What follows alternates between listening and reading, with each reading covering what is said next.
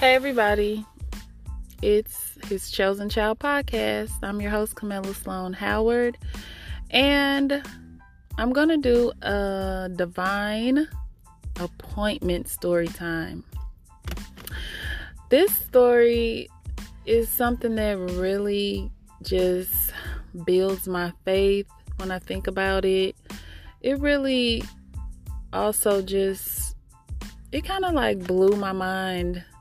And it just made me feel, God's tangible presence in my life. Okay, so I'm going to give you the backstory first. There was a girl and a guy who were murdered by her ex. And there was a local news channel on Facebook who was interviewing the girl's mother or her family, after her murder. And I ended up lurking on Facebook, just going on the girls who had got murdered, going on her page, going on the guy who had got murdered with her, going on his page, just looking at pictures. Sometimes I just do that just to see, the person, their face, and, who they were, whatever. So I was on the guy so the guy and the girl were murdered together by her ex. And the guy that was murdered, I went on his page and saw pictures of him and his best friend a lot. And his best friend, it was something about the best friend's eyes that really caught my attention. And it wasn't anything special about his eyes, as far as the way they looked,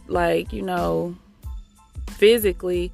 It was deeper than just what the eyes looked like. It was more so what his eyes told me.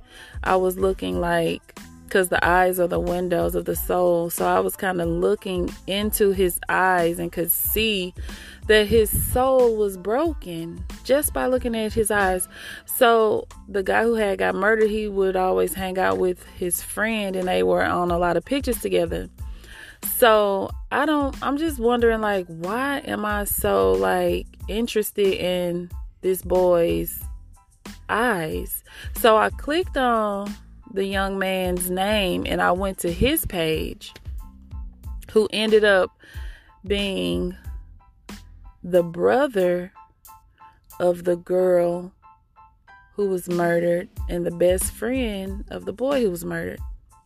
So I was looking at his page and I could just see that, looking throughout his pictures over time, he was really broken inside. He had a lot of just hurt and pain in his eyes. And it just really kind of I'm not going to say captivated me, but it just really drew me in, looking at his eyes, and it just led me down that rabbit hole of looking through his pictures and stuff. And my heart went out to him. I just had this level of I've never even experienced nothing like this concerning somebody's eyes before. And I just had this level of compassion for him, because it was almost like I could feel his brokenness through his pictures. I don't know this boy from a can of paint. So I'm okay, well, after I got done, looking through his pictures for so long, I was just that was peculiar how, I got caught up in how sad he looked. So I just moved on. This was at night too. It was on my way to bed, in bed, just scrolling through Facebook. The next morning, I get to work. I work in a jail.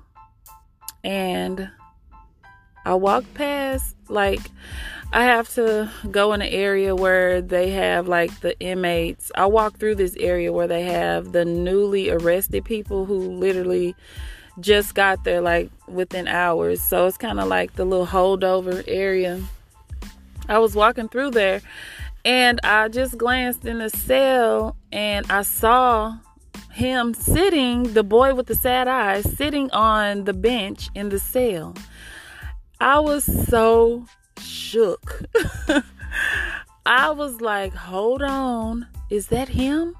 It weirded me out. So I was like, wait, let me go back.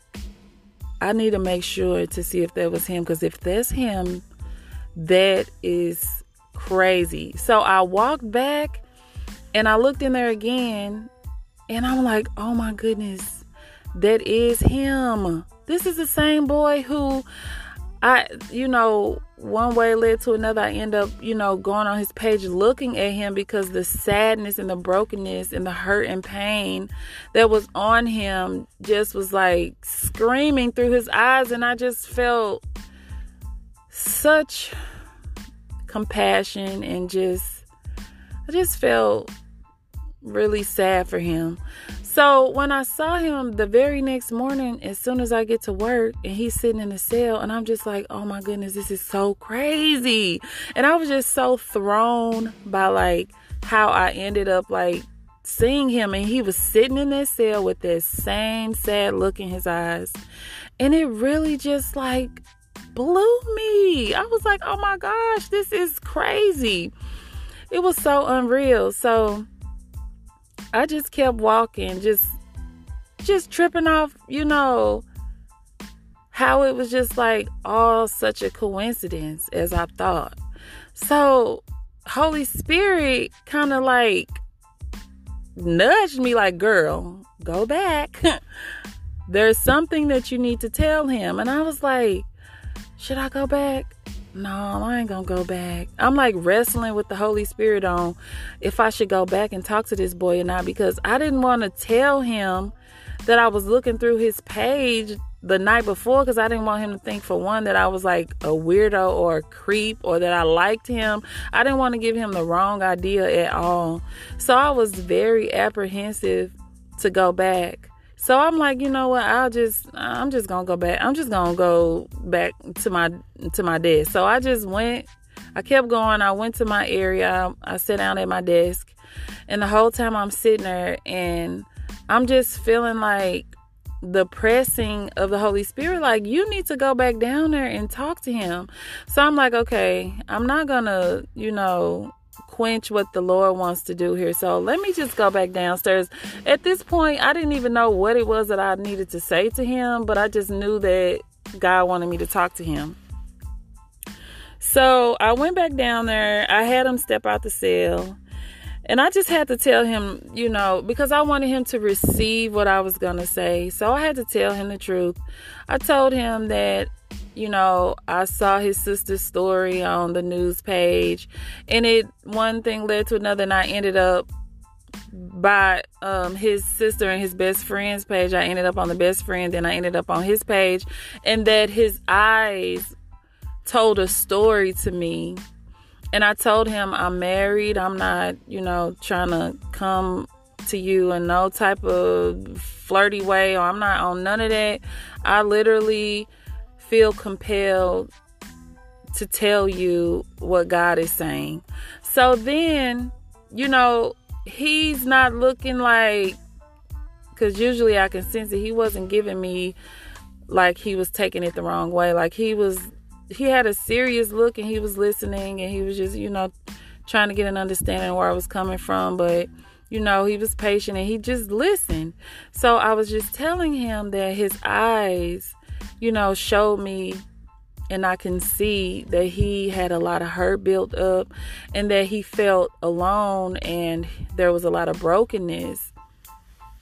And the way I found out that the girl was his sister, I knew the boy was his friend, but I didn't know that the girl was his sister.